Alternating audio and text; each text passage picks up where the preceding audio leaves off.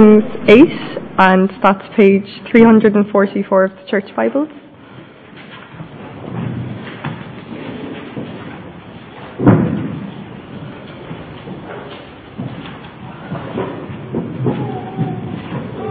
That's 1 Kings 8.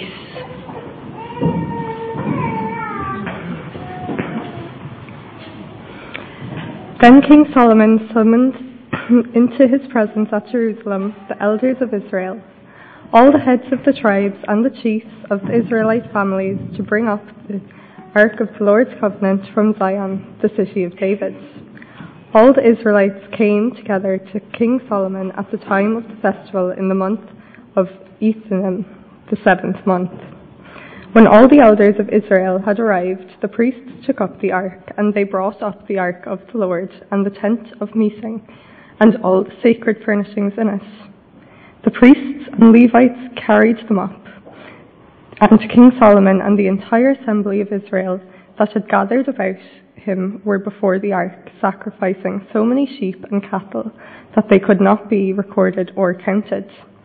The priests then brought up the ark of the Lord's covenant to its place in the inner sanctuary of the temple, the most holy place, and put it beneath the wings of the cherubim. The cherubim spread their wings over the place of the ark and overshadowed the ark and its carrying poles.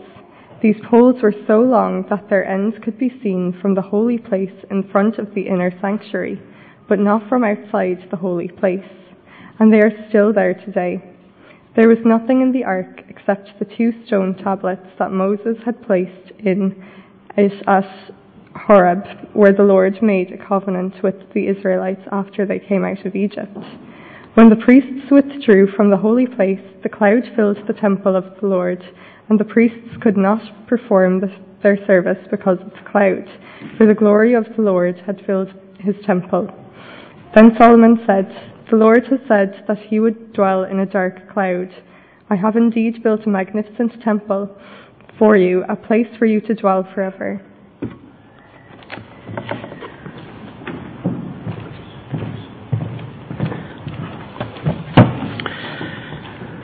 Thank you, AV. Well, let's keep our Bibles open there and we'll pray.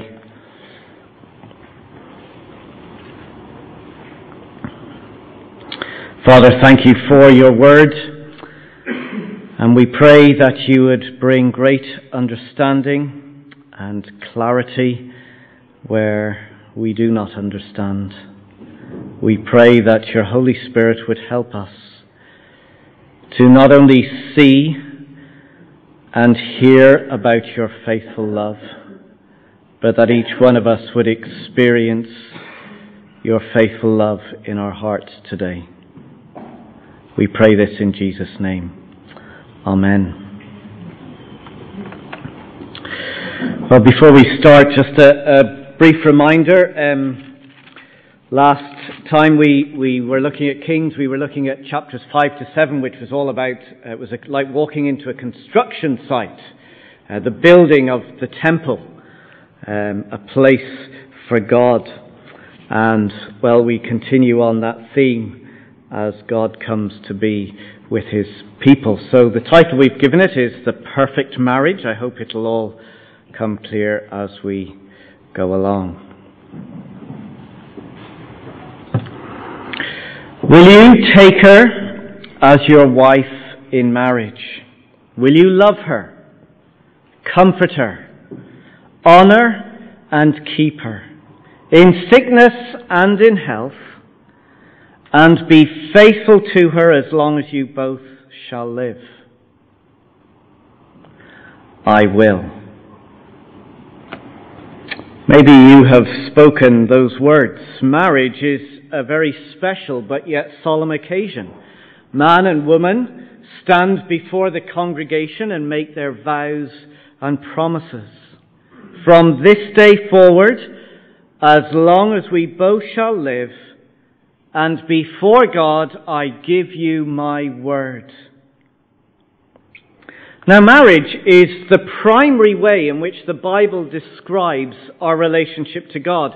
And chapter 8, the whole of chapter 8, verses 1 to 66, is like a celebration of God's marriage to his people. It's a reminder of God's faithful love. Look at verse 23.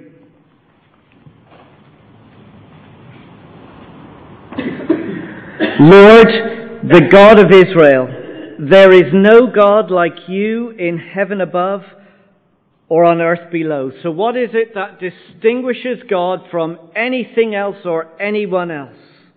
Here it is. You who keep your covenant of love with your servants, who continue wholeheartedly in your way.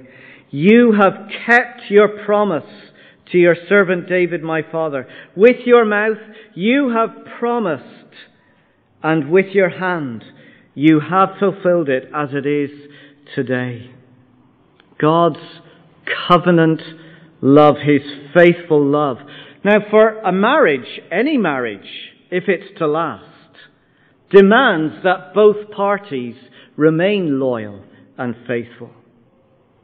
But what keeps our marriage relationship to God is not our faithfulness, but God who keeps his covenant love with us. What will keep our marriage relationship to God intact is not our faithfulness, but God who keeps his covenant love. Because when God promises to be faithful, we can depend upon it. There's 4 things we're going to see about this marriage. First, our marriage to God is dependent on God's covenant faithfulness. It's dependent on God's covenant faithfulness. You may have a little title at the beginning of chapter 8 in your Bible which says something like this: the ark brought to the temple. Well, a better title, and again the titles in our Bibles like the chapter headings are not inspired, but a better title would be God moves in with his people. Look at verse 1. Then King Solomon summoned into his presence at Jerusalem the elders of Israel, all the heads of the tribes and the chiefs of the Israelite families, to bring up the ark of the Lord's covenant from Zion, the city of David. The first 13 verses that were read to us are all about the ark. Now, the ark isn't to be confused with Noah's ark. They're not, kind of carrying this huge big wooden boat up. The ark is a wooden box overlaid with gold, which symbolized God's presence with his people. And now that the temple has been built, chapters 5 to 7, the ark is being brought to the temple. God is moving in. Verse 6. The priests then brought the ark of the Lord's covenant to its place in the inner sanctuary of the temple, the most holy place, and put it beneath the wings of the cherubim. Cherubim were angels, again a symbol of God's presence. Now, before Kirsty and I got married, we lived in separate homes. But when we got married, after we had made our vows and our commitments to one another, we moved in to the same house. Our marriage brought us together in a lifelong union. And here God comes to move in, to live with his people. Verse 10. When the priests withdrew from the holy place, the cloud filled the temple of the Lord, and the priests couldn't perform their service because of the cloud, for the glory of the Lord filled his temple. You may remember from other accounts in the Old Testament, when God appears, very often it's in a cloud. God's presence has come to the temple. Verse 12. Then Solomon said, the Lord said that he would dwell in a dark cloud. I have indeed built a magnificent temple for you, a place for you to dwell forever. So God moves in with his people. The marriage relationship But what makes this marriage possible is God's faithfulness. Have a look back up at verse 9.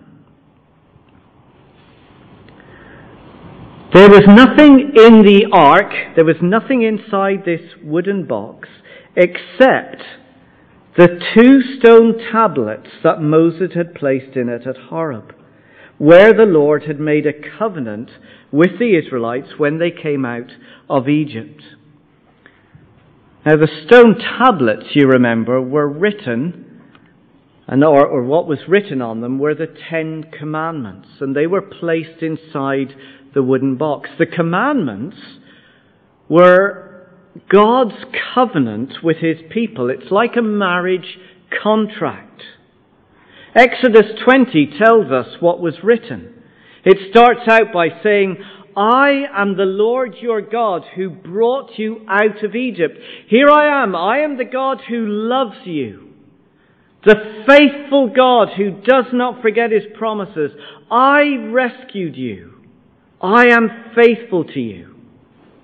And then we read down through the commandments. The first one, you shall have no other gods but me.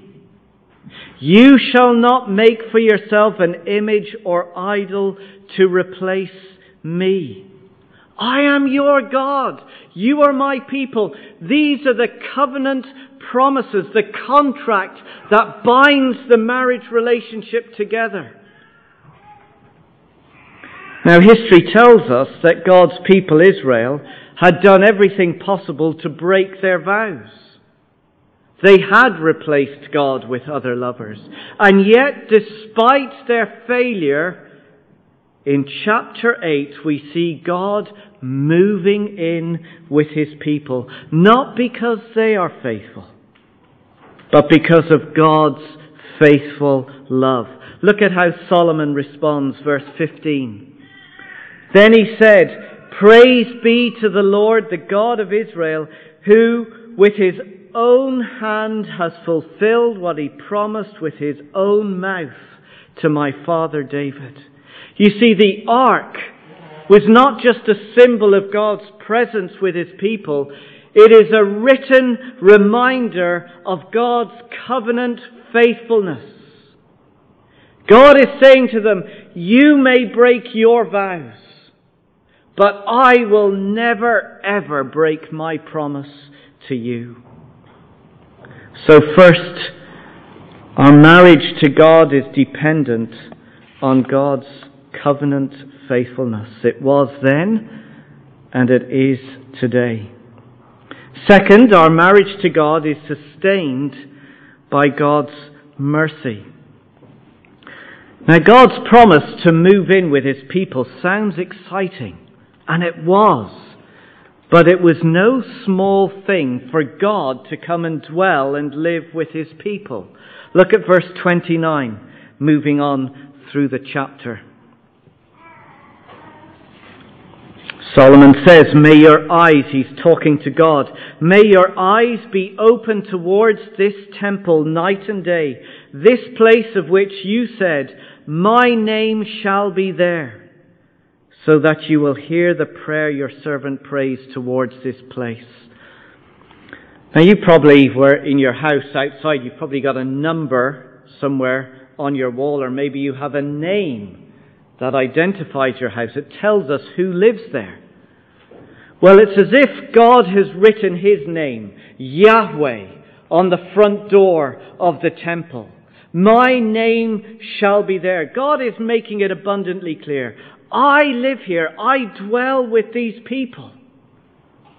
Now that might seem grand and great, but it's also a big problem. You see, the covenant promises went something like this. The marriage contract was like this. God said to them, if you obey me, then I will bless you. If you keep your promises to me, then I will live with you. But if you disobey me, if you walk away from me, then I will curse you. If you fail to keep your promises, then you will be removed from me. We can't live together.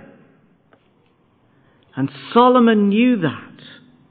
He knew that he and his people had a sin problem. So he begins to pray. Verse 31. When anyone wrongs their neighbour. So if anybody does something wrong towards their neighbour, verse 32, then hear from heaven and act. Verse 33, when your people Israel have been defeated by an enemy because they have sinned against you. Verse 34, then hear from heaven and forgive the sin of your people. Verse 35, when the heavens are shut up and there is no rain because your people have sinned against you. Verse 36, then hear from heaven and forgive the sin of your servants, your people Israel. Not if we sin, but when we sin. Solomon's honesty only reveals the depth of the problem. God moving in with his people was filled with tension. To have the presence of God amongst them was both glorious and fearful. All at the same time, it was a joyful experience, but it was also terrifying.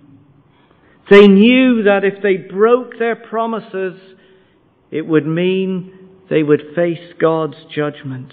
God would banish his people. They could no longer enjoy his presence.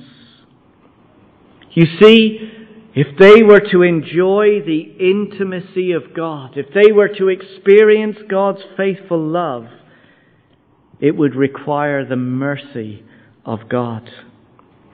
And here we see the beauty of God's mercy. Look at verse 46. Just jump on a little bit. Verse 46. Again, Solomon is still talking to God. When they sin against you, for there is no one who does not sin, and you become angry with them and give them over to their enemies, who take them captive to their own lands, far away or near. Well, we know the story, don't we? That's tragically what happened. The whole story of 1 Kings is a slow decline of increasing unfaithfulness. And God did what he promised. 300 years after Solomon came the Babylonians. They came in, marched in, destroyed the temple, destroyed the ark. God's presence gone, and God's people carried off into exile. The marriage relationship in tatters. You see, if they were to enjoy God's intimacy, it would require God's mercy. So Solomon continues to pray, verse 47. And if they have a change of heart in the land where they are held captive, and repent, and plead with you in the land of their captors, and say, we have sinned, we have done wrong, we have acted wickedly. And if they turn back to you with all their heart and soul in their land of their enemies who took them captive, and pray to you towards the land you gave their ancestors, towards the city you have chosen and the temple I have built for your name, then from heaven, your dwelling place, hear their prayer and their plea and uphold their cause. Now it's interesting to note that the first people to have read the book of 1 Kings would have been those very first people who had been carried off into exile. So you can imagine the marriage relationship is in tatters. The temple has been destroyed. The ark is gone. The very symbols of God's presence.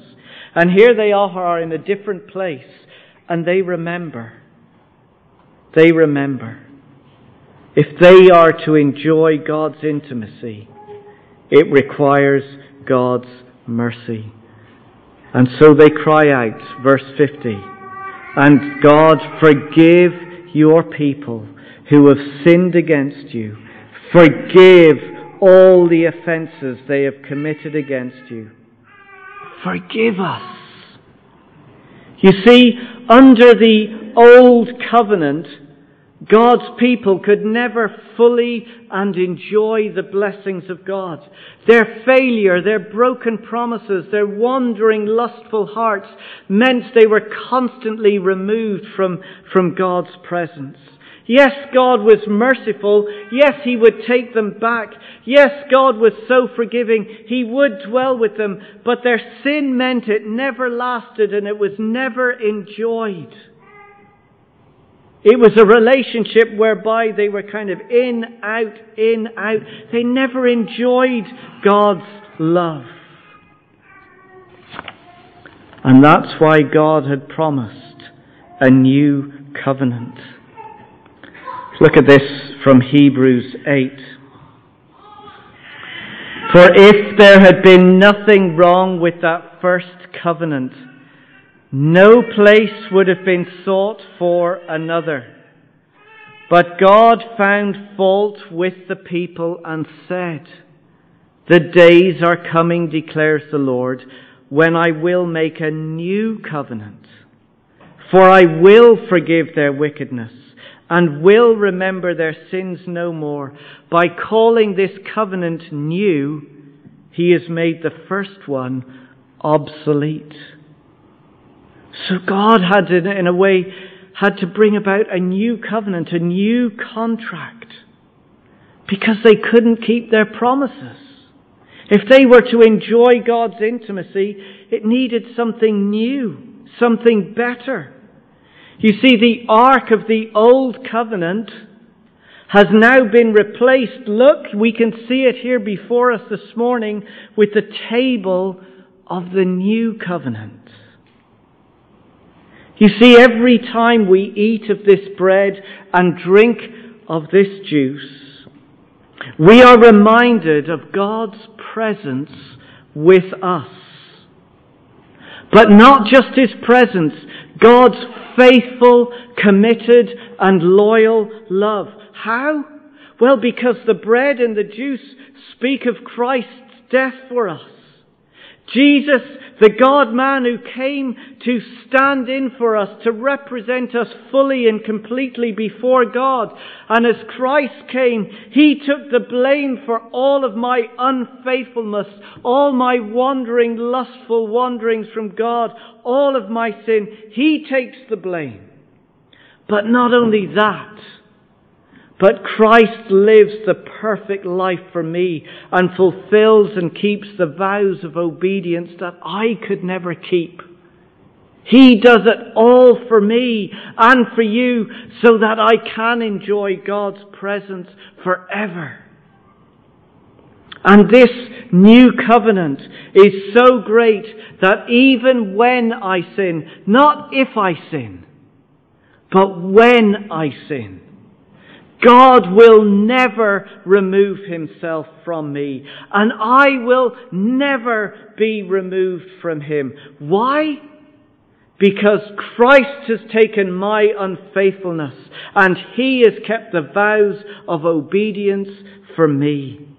Here we have a marriage that is dependent not on my faithfulness or your ability or the strength of your love, but on God's absolute, loyal and enduring faithful love to you and to me.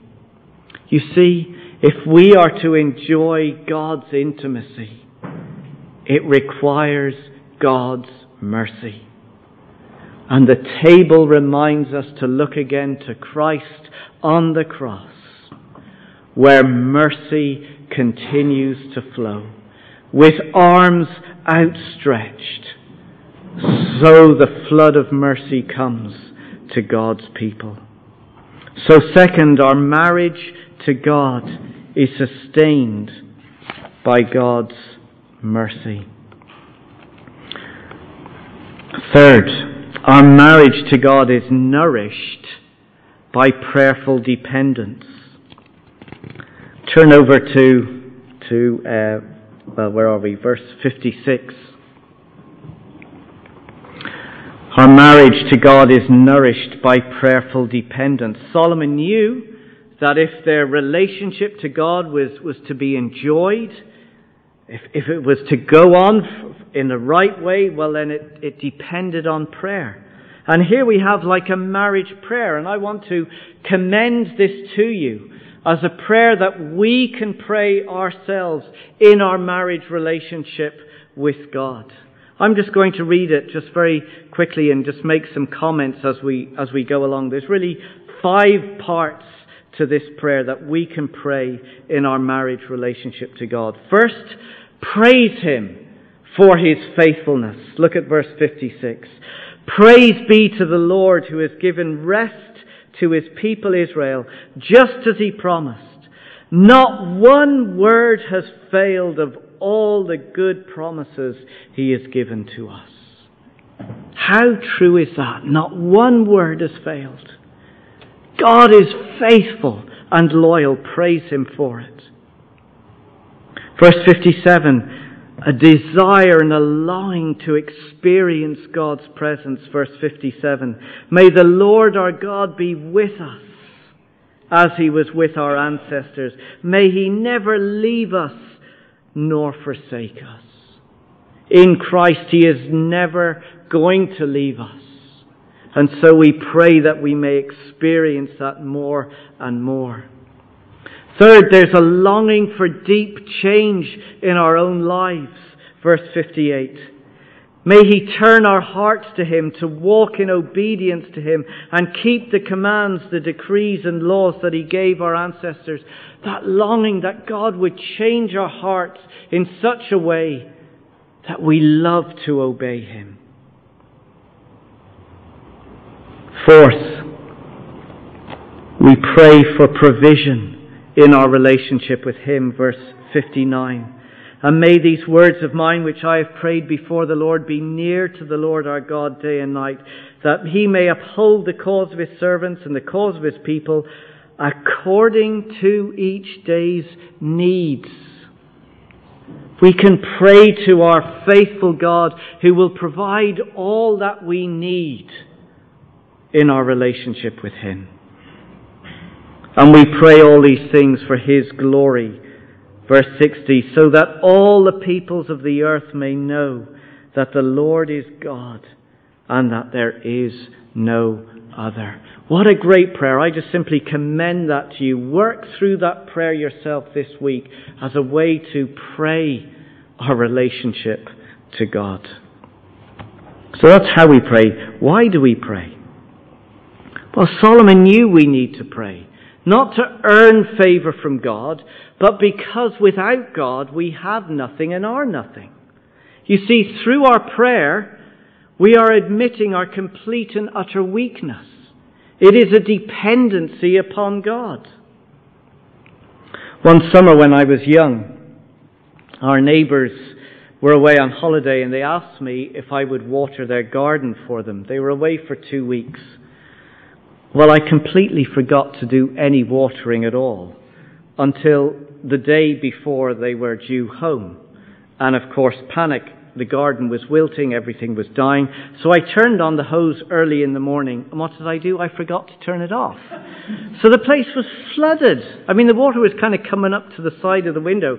It was really, really bad.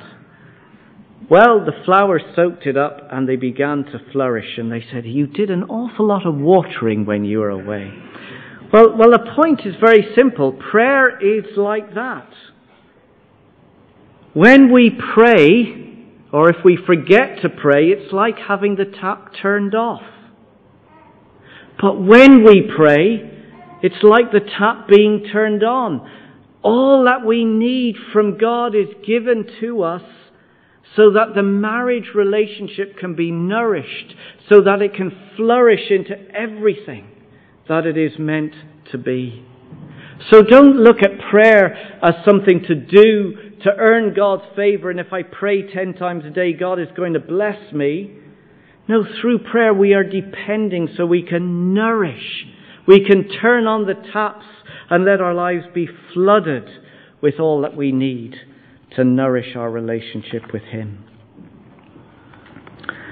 Then lastly, our marriage to God is enjoyed through joyful worship. Every wedding that I've been to, and I'm sure it's the same with you, when all the vows and promises have been made, there's a feast, there's a party. Everyone celebrates the marriage union, and that's what Solomon and all the people do. When God moves in, as the marriage, as it like, begins, they throw a party.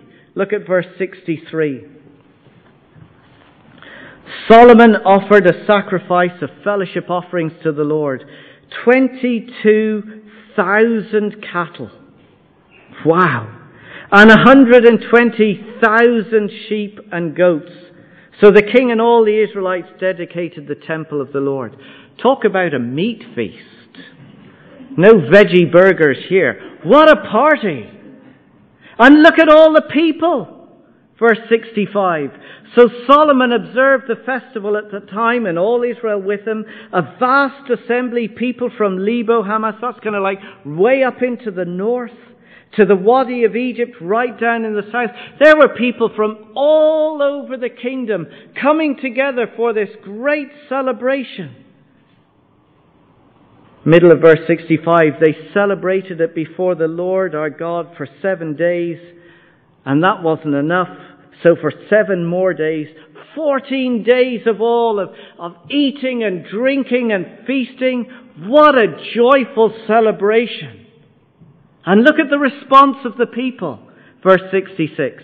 On the following day he sent the people away. They blessed the king and they went home joyful and glad in heart for all the good things the Lord had done for his servant David and his people Israel. Now let me ask us this. How much more can we be joyful and glad in heart for all the good things the Lord has done for us? How much more can we celebrate? God has been faithful to his promise. He has sent his Son who died our death and who keeps the vows for us so that we can enjoy his presence without fear. We can call him Father. We can run to him as children and know his embrace, and he will never turn us away, no matter our sin. And we can rest. There is no more work to be done because Christ has completed and finished it all.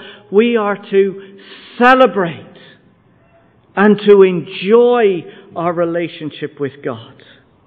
Here is a God whose mercy covers all our sin and who keeps his covenant of love.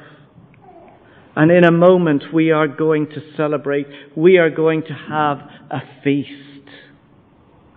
A feast that is a foretaste, an appetizer of the ultimate feast to come, of that wedding feast when we will be with the Lord Jesus and we will reign with him forever and ever and ever. God's covenant, faithful love. Do you know it? Have you experienced it? Can you rest and enjoy in all that he has done for us? Let's pray.